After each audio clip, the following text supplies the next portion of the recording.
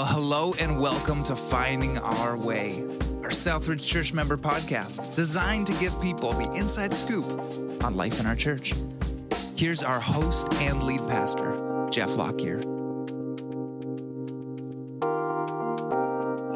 Hey everyone, welcome back to another edition of Finding Our Way. So glad that you're joining in and tracking with us today. And I get the chance to sit down with a relatively new friend of mine, but it feels like we've been best friends forever. I want to welcome Keri Ladouceur. Keri, thanks for joining us. Thank you, Jeff. I think the fact that you said my name right might mean that you're my only friend. I'm not sure. Well done there. It's the French-Canadian exposure that we have to pronounce names like that, hopefully a little bit more correctly. But I think officially you and I have met in person once. Would you even attest to that or remember that? Or I fully do, and I will never forget what you said to me the first time we hung out. So I was really hoping we could relive this right now, actually. Okay. Give me the story, because I've probably forgotten and I might regret it. No, it's great. Go ahead and talk about when we hung out for the first time, and we'll see if it's the same incident. I believe that we were at kind of a church leader event related to the Global Leadership Summit. I was at a table with my friend John Peacock and a bunch of his leader friends, and you were part of that table. That's all I remember. I know we were some of the stuff we were talking about, but yeah, well, we were talking about the kind of stuff we're going to talk about here today, I'm sure. It was a table full of church leaders, and John and I were together at Willow Creek. But the next morning when I showed up, because we had robust conversation for hours among this table, and when I showed up the next morning, you said, I wasn't sure if you were going to turn into a pumpkin. Do you remember saying that to me? That I've probably used that phrase before, so that doesn't surprise me. And I was like, I have no idea what you mean. You're like, well, there's just not many women that can hang in those kind of conversations for so long. We weren't sure if you were real. And I do remember that it was a bunch of guys. We were talking about like summit quotes and going way back into that stuff. And you were kind of holding the fort for the female leader charge. Totally. That was quite impressive. I think we wrote a lot of leadership axioms as well while we were sitting there. Yes. Exactly. Yeah, We ended totally. Well, listen, help those of us both from Southridge and listening across Canada and North America just to know a little bit about yourself. Give us your personal background, kind of family situation, faith journey, whatever you want to say to help us to get to know you a bit better before we dive in. Yeah, for sure. I am a pastor here in Naperville, Illinois, Chicagoland area community Christian church. I lead our church called the Yellow Box. And I have been here for just over a year. Before that, I did coaching and consulting work with churches and pastors and denominations kind of all over. And before that, spent about 10 years in senior leadership at Willow Creek. I am married and I have 2 kids, a 12-year-old daughter and a 7-year-old son. And we have a lot of fun looking for adventure. Those kids are at a fun age. Oh my gosh. How much taxiing do you do? A good amount, but I'm still at the phase that I love it. Like car conversations, or my daughter and I have Jeep sessions is what she calls it when I drive her around places, and we'll turn up the music really loud. Sometimes I like to introduce her to good music from when I was her age. So we do a good amount of taxiing, but it is like a key relationship building time right now in my parenting. That's great. We sent one off to college recently, and so we're back to more taxiing because our next oldest is months away from getting their full driver's license, and so we're now back in the space of lamenting it. So maybe I should have a little bit more gratitude of the car times. I guess I'm making the most of it. I don't know. That's good. Yeah. Hey, can you follow up on what you mean by yellow box? What does that term mean for those of us? Yeah, sure. So Community Christian Church is the name of the church, but it's a really interesting story in this space. It was an awesome, miraculous opportunity to get this land. And years ago, the church started with just a warehouse. And I hear different versions of this. One of them is that maybe yellow was the cheapest paint color they could buy. Another story is that yellow brings joy to people when they see it. But they painted the outside of this warehouse yellow. And then over time, it said the yellow box on the outside. Over time, the community started referring to the old box, the old building, as the yellow box. And so when we added on to the building, we named it that. And it's really cool because it's allowed us to like partner with community organizations that couldn't partner with the church, but they can host stuff at the yellow box. So like we host TEDx, they are able to put in their contract that it's at the yellow box instead of at a church. So it's a community space in that regard. Everybody knows of it. They kind of named us the yellow box. So that's what we call the church, but Community Christian Church is its actual name. Okay, so in your context, yellow box is a way of disguising yourselves as a church. In covert ways. That's right. I guess. I mean, it's this nickname that the community gave us, so we own it. That's super cool.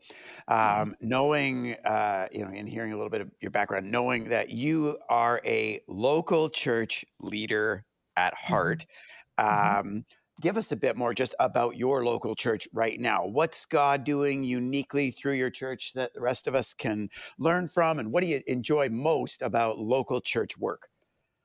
Yeah.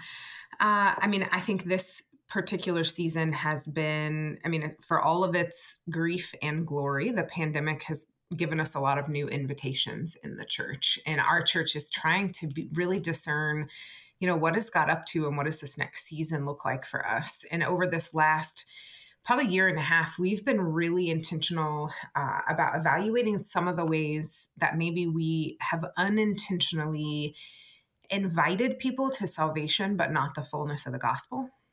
And so we're trying to be really intentional to say, what does it mean to truly be a people about the ways and practices of Jesus that are partnering with him to establish God's kingdom here on earth? Like, what does it look like for us to actively participate in the gospel, be agents of change and redemption and reconciliation and restoration of all things? And so we're doing some really exciting stuff in that way. It's challenging to say, reimagining the invitation to this ancient practice, because it is the same invitation. But I think we have just realized some of the ways that our discipleship fell short. And we're trying to be really intentional about what we're inviting people to, life to the full and the good news of the gospel, and then being a part of extending that. And so that's one of the things I'm most excited about in our community right now, is how intentional we're being to what the invitation is to following Jesus.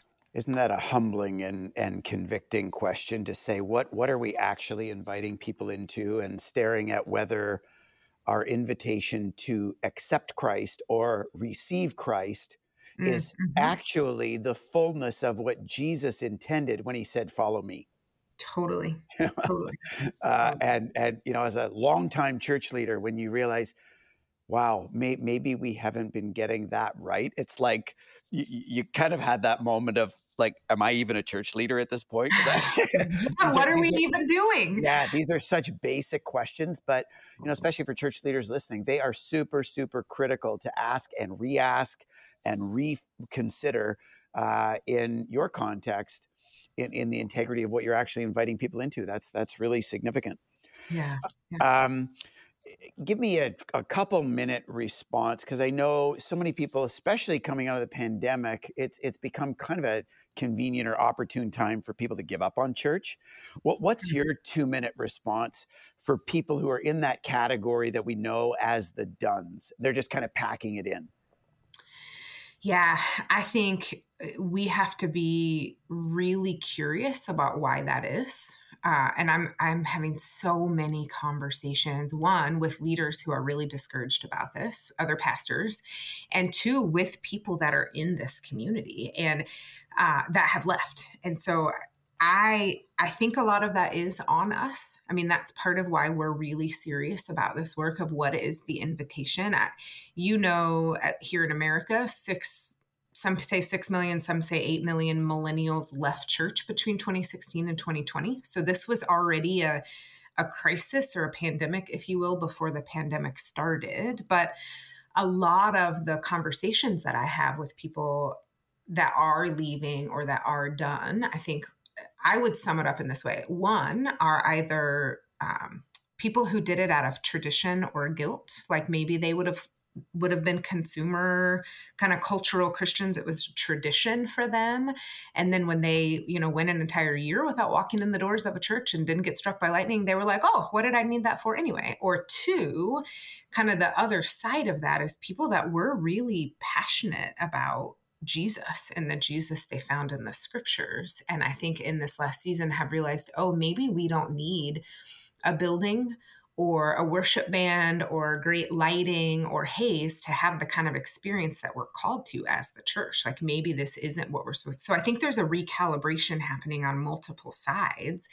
And I think that's why it's so important for us as church leaders to do that same self-reflection and pause and say, wait, what are we actually inviting people into? And what is our contribution to that?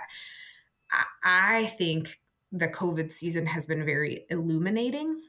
I don't think any of the new stuff that we've seen emerge with political tensions, the racial realities, the prioritization of individualization and our own liberties, all these kinds of things that we would say are tensions right now in our culture, none of those are new. They were there under the surface all along. And so they have been freshly illuminated and I think provide a fresh invitation for us in the church to say, what then does this mean? What then does love require of us in this moment? And as a church leader, I feel like, wow, they've probably revealed the fruits of our discipleship for the last however many years. And so we should really be listening to people who are the dones and be attentive to what's gotten us to this place if we're going to be about the kind of course correction that's required in this next season. That's a fantastic Did I answer your question? That's a 10 out of 10 answer. I loved it. You've been talking a lot about the pandemic, and I appreciate that. So let's go there next. Obviously, whether it's in Canada or the U.S., pandemic has affected churches considerably. What would you say that you've personally learned most? And how are you feeling now about, even if it's your church or in your perspective, kind of the church, how is the church struggling and shining now coming out of the pandemic? But start with yourself. What have you learned through it? Yeah. I don't know if this will be like a real curveball for you, but I walked through a pretty significant wilderness season in the couple of years leading up to the pandemic. And I feel like in some ways it's equipped me to walk this season. My personal learnings and insights that have gotten just reaffirmed are how present God is in the wilderness.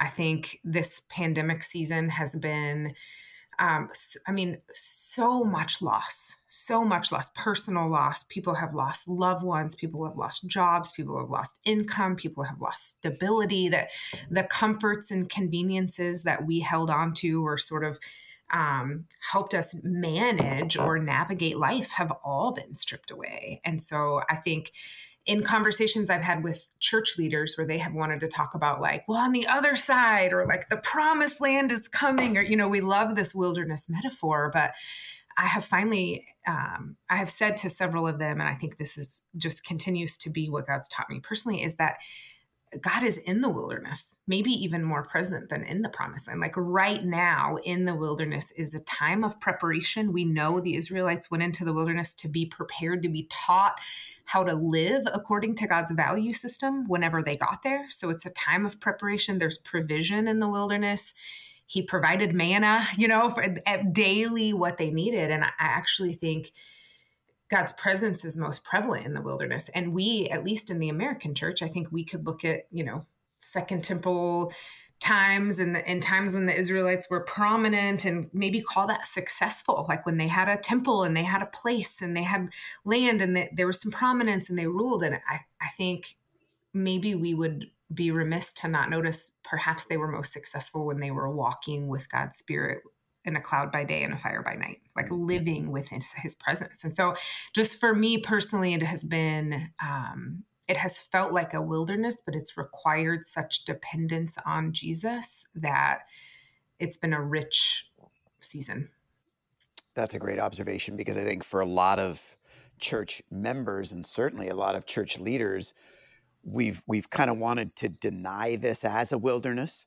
And like you said, just how are we going to optimize the season that we're in? And more importantly, how are we going to get out of it as fast as we can? How are we going to replant and relaunch and, Yes. make the curve and repivot and all that, as opposed to just sitting in, hey, first things first, in the whole initial season of lockdown, like, we have been given a season of just radical simplicity.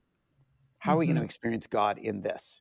And then, like you said, as you're coping with all of this loss that's beyond your control, rather than deny it, how are we going to look for and experience God in it? That's a very astute comment. I appreciate that. Thanks. You are more than just a one-hit wonder in the local church. You commented on how you've done some consulting and worked with some ministries and whatever. And I know one of the ministries that you're hitched in pretty closely with is this ministry called Exponential. Can you describe for us what Exponential is and does? Talk about this for a few minutes. For sure. So I'm an associate on the Exponential team, and I love the mission and vision of Exponential in that it is what we would call big tent organization. So lots of different backgrounds, lots of denomination, lots of different styles of churches. But what we are really about is helping to change the spiritual landscape of the church in North America, and the huge kind of sunset clause, if you will, of like how we anticipate doing that is shifting the scorecard on the church in North America from being growth mindset, how big can we get, how large, how many butts and seats, to really thinking about what does it look like to multiply the mission of God and to raise up and send out leaders. And this was my own journey at the church assignment I had before this. We stepped into a church after the founding pastor had retired, and he had kind of the megachurch blueprints that he gave us, rolled up the blueprints and passed them like he was passing the baton. And as we really started to discern the next season of ministry and what God had for us, it really felt like, oh, this is probably not a growth vision. This is a multiplication vision. Like, how can we raise up and send out leaders and church planters and people to be sent in every context that they serve? So Exponential really focuses on that, with churches and denominations, helping them think about making disciples, about raising up and multiplying leaders, about planting churches to start movements of the good news of the gospel. Can you comment more on that phrase, big tent? We use that around here. And I know even in our denominational context, we try to lean into, being a big tent or a wide tent. What have you learned through your work with Exponential about drawing people together who represent not insignificant difference, especially around faith convictions and even theological interpretations that may at first appear incompatible? How do you make that unity and diversity work? Yeah, that's really great. I would say that's been a part of my own personal ministry journey for many years. I think Exponential is tapping into that and has, I think, probably dreams of doing that even more, but it's hard. That's maybe the middle is the hardest place to stand in terms of you're drawing people from all sides. And so your ability to step on toes or to frustrate people or offend, or, it's even greater when you're pulling people towards the middle. It is challenging, but I think as we have talked about this in the church, and as we talk about it in those contexts, what is the core essential that we can come together and be about? And it brings up challenges in different ways. Like, I'll give you an example here, since this is among friends, but J.D. Greer is a good friend of mine. He leads the Southern Baptist Convention, or did for the last several years. And so we both spoke at an Exponential event recently, and somebody who is a part of the SBC got really upset about it and, wrote some blog posts and called me a pastor in air quotes. And, I think we navigate that tension in different ways, and we're trying to just be more about what we are for together, even despite those differences. And because we're coming together around mission, so we're able to do that. All of us have things that we leave behind to come together under the mission of multiplication. And so, it comes with challenges, but we think the mission is bigger than all of us. And when I talk about this, I think as the body of Christ. Different churches and different denominations are different parts of that body. And so it will literally hinder our mission if we can't do the work that it requires of us to come together for the sake of what we're about. That's a very gracious answer for someone who was being called a pastor in quotes. I'll say that. I mean, I've been called worse as a pastor in quotes, but thanks. Yeah, that's classy. Hey, as we've emailed back and forth, I notice on your email handle, it's at newgroundnetwork.org. So it feels like you've got your toes dipped in now another ministry environment as well. Can you talk about this New Ground Network? What is it? What does it do? Orient us to all of that. Yeah, sure. 12 years ago. So before I was in church leadership, I was in the business world, and I got to do some coaching and consulting for different organizations and businesses, like specifically that were having a hard time launching or getting off the ground. And when I started in church world, I brought some of that like wiring, I think, to ministry, to think about. I mean, really, my first year serving in the church was really frustrating, because I felt like I'm clear on what we're trying to do here in an hour a week on Sunday, but I'm not sure if I'm on the same page as my coworkers. And is this moving the ball down the field for what we're really trying to accomplish as a church? And I think this is good, but how do I know? I was really frustrated with like not understanding expectations or what the target was.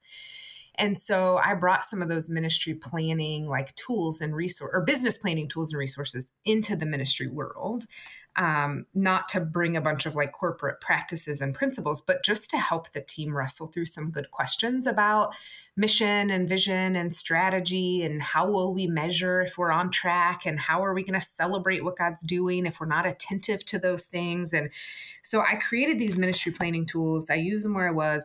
I took them to Willow. I got to use them across every ministry there and every location and campus that we had. And during that time, people would call and say, hey, how do you guys do this at Willow? Or how do you do small groups? How do you do outreach?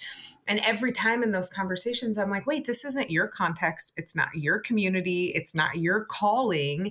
And so really unintentionally, I started doing that coaching and consulting work with churches and with denominations. And so really several years ago, it felt like, okay, this is a thing that I just want to be a little bit more intentional about. And we started New Ground Network. There's actually a team of people that do coaching and consulting. And sometimes it's coming alongside a church that is planning for succession, and they want somebody from the outside to bring perspective, to help them see what they can't see, to facilitate that kind of process. Sometimes it's a church that's experiencing tons of growth or kingdom fruit in some way, and they're going, okay, how do we harness this? What do we do? How can we be responsible with this? Sometimes it's a season post-crisis, and a church needs help with healing and caring for their team and developing their team and figuring out kind of mission and vision to move forward. And so there's not like a product that we have, and I never wanted it to be about me or KeriLadouceur.com. So it really is a team effort to say, we want to help organizations that want to take new ground in God's kingdom, that are cultivating something new. And then for every like coaching contract that we do, a portion of those resources get reinvested into like non-traditional church plants and pastor retreats and things like that, to just continue to kind of pour back into people that are doing stuff for the kingdom. So that's what, did I explain what New Ground Network is? That's a great description. I mean, to me, we've just launched this ministry here at Southridge called Leaders Village. And, our heart and sense in not just our local church, but in the broader church, is that one of the reasons we are local churches is because it takes a village to raise families. And so the local church can be this broader village for families to raise in God's image. But often there is no village to raise, especially the spiritual parents of these spiritual families. And you kind of find yourself lost and stuck and, maybe under-resourced, and you've got maybe your local ministerial or a denominational connection or whatever, which can provide some relationship and maybe some resourcing. But, there are a lot of ways where two are better than one because they get a better return for their labor. And it sounds like New Ground Network has really coming alongside churches and leaders to help them do that. So that's really phenomenal stuff. If a leader is listening and wanted to connect with you, where would they find New Ground Network on the web or social or whatever? Yeah, newgroundnetwork.org. They could find me just on social or newgroundnetwork.org. I think there's a place, for my email, and I'd love to be able to connect. That precisely what you're describing with that spiritual family piece, like all of if you have some cool resource that you're developing for your team, we give that kind of stuff away for free. So a team developmental heat is one of my favorite exercises to do with the team, to drive conversations about development, to help people have language for how stretched they are in the moment. Like those types of things, retreat stuff and job descriptions, just things like that you need as an organization. We give all of that kind of stuff away. And then we create constructs and facilitate processes to help churches move ahead. And precisely what you said, we're better together. We're in it together. And I think now more than ever, we need one another to learn from and to walk with into this new thing that God's doing. Awesome.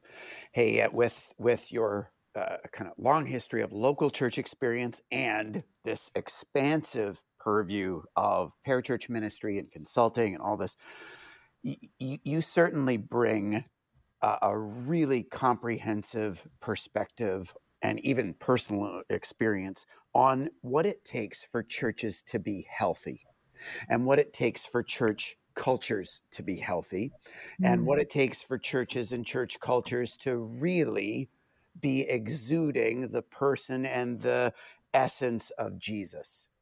Can you make some comments, and you can be as transparent or go as deep as you want to here, Keri, but where these days are you seeing the church most stuck, and what would you say it's going to take for churches to move forward in a way that can drive health in churches to a greater degree? Yeah. We could spend a lot of time on this question. So if I don't answer it as thoroughly or you have follow-ups, let me know. But we can do a version 2.0 anytime. Okay.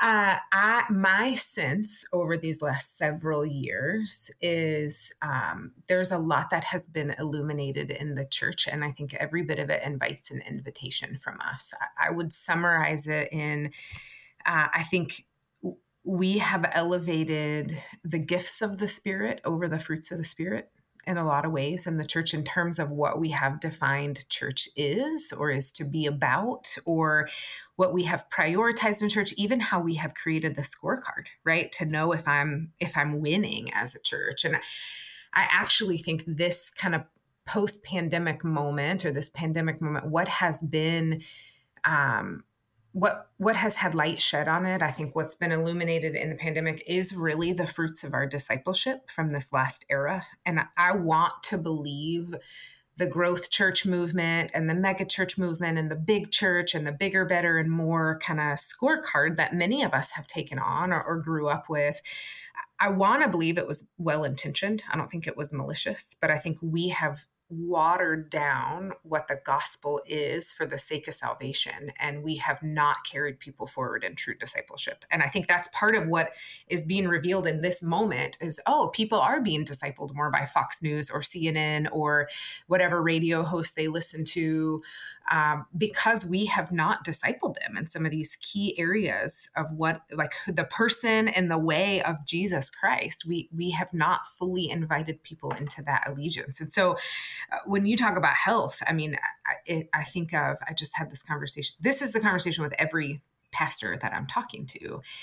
And there was an axiom at Willow that, the speed of the leader, speed of the team. I think it's true. The health of the leader, the health of the team. And the cultures that we perpetuate in church, if the fruit of the Spirit is not present in those, if our culture does not reflect the culture of the kingdom of God, I don't know that anything that we do on the what can trump the how. Yeah, it's interesting when you're, even earlier you were talking about being really intentional on what you're inviting people into. And I think a similarly just seismically shifting question is, what do you understand the church to be?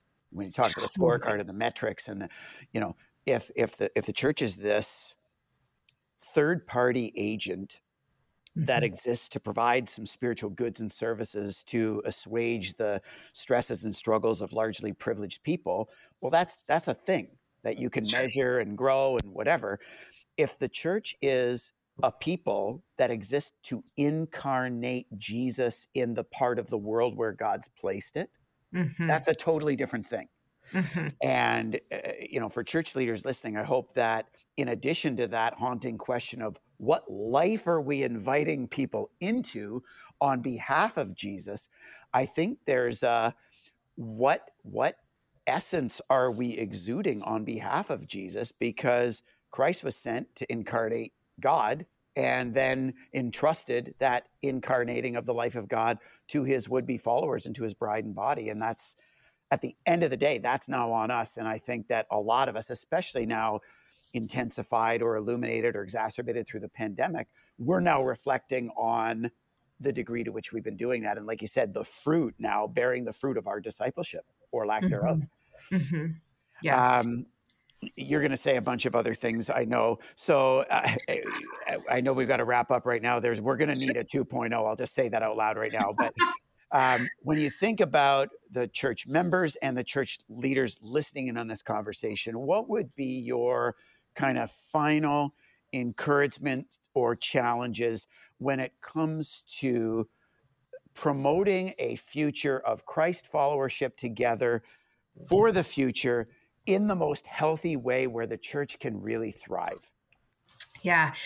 I was just talking to a friend about this who said he likes to do workout videos at the gym. Like, this is his helpful thing. And the videos will often give you coaching to say, okay, yeah, you want to go faster. That's great. But don't go so fast that you lose your form. Or you want to lift more, you want to go heavier, great, but don't lift so heavy that you lose your form. And I think in this moment, that idea of we have lost our form, some of us, certainly not all of us listening, but what does it mean for us to return to the form of Jesus? You just talked about the actual very definition, the invitation of what we are called to be and become is the body of Christ. And so let's start with the form. Let's start with what it means for us as individuals and with our teams to pursue the life to the full in Christ. And then what does it look like for us to live that out as a people on mission? I think the church has never been more needed than in this moment. I think we have some reimagining and redefining to do to determine what does it look like to activate the people of God to join Christ in the redemption and restoration of all things. It's remarkable that of all the strategies in the world, in the universe, God chooses us as his strategy to establish his kingdom here on earth. And so maybe my encouragement is to have some permission to get curious, to let go of certainty of the things you've held tightly to, and to pursue this next season with curiosity and dependence on the life and person of Jesus. And let's see what happens. I'm really excited about what the future looks like for the church. Amazing. Keri, thank you so much for not just sitting down for this conversation, but for being part of this extended village that together as members and leaders in the trenches of local churches that we can lock arms with, even through technology like this, in order to gain some strength and some enthusiasm and vision and be better together. So really appreciate you sitting down and spending some time with us today. Thank you. Thanks for having me. Thanks for the Leaders Village. It's really exciting. And to all of you who are listening in, appreciate you taking the time to join in and track with us again today. We'll see you back here in 7 days as we continue finding our way together. Take care, everybody.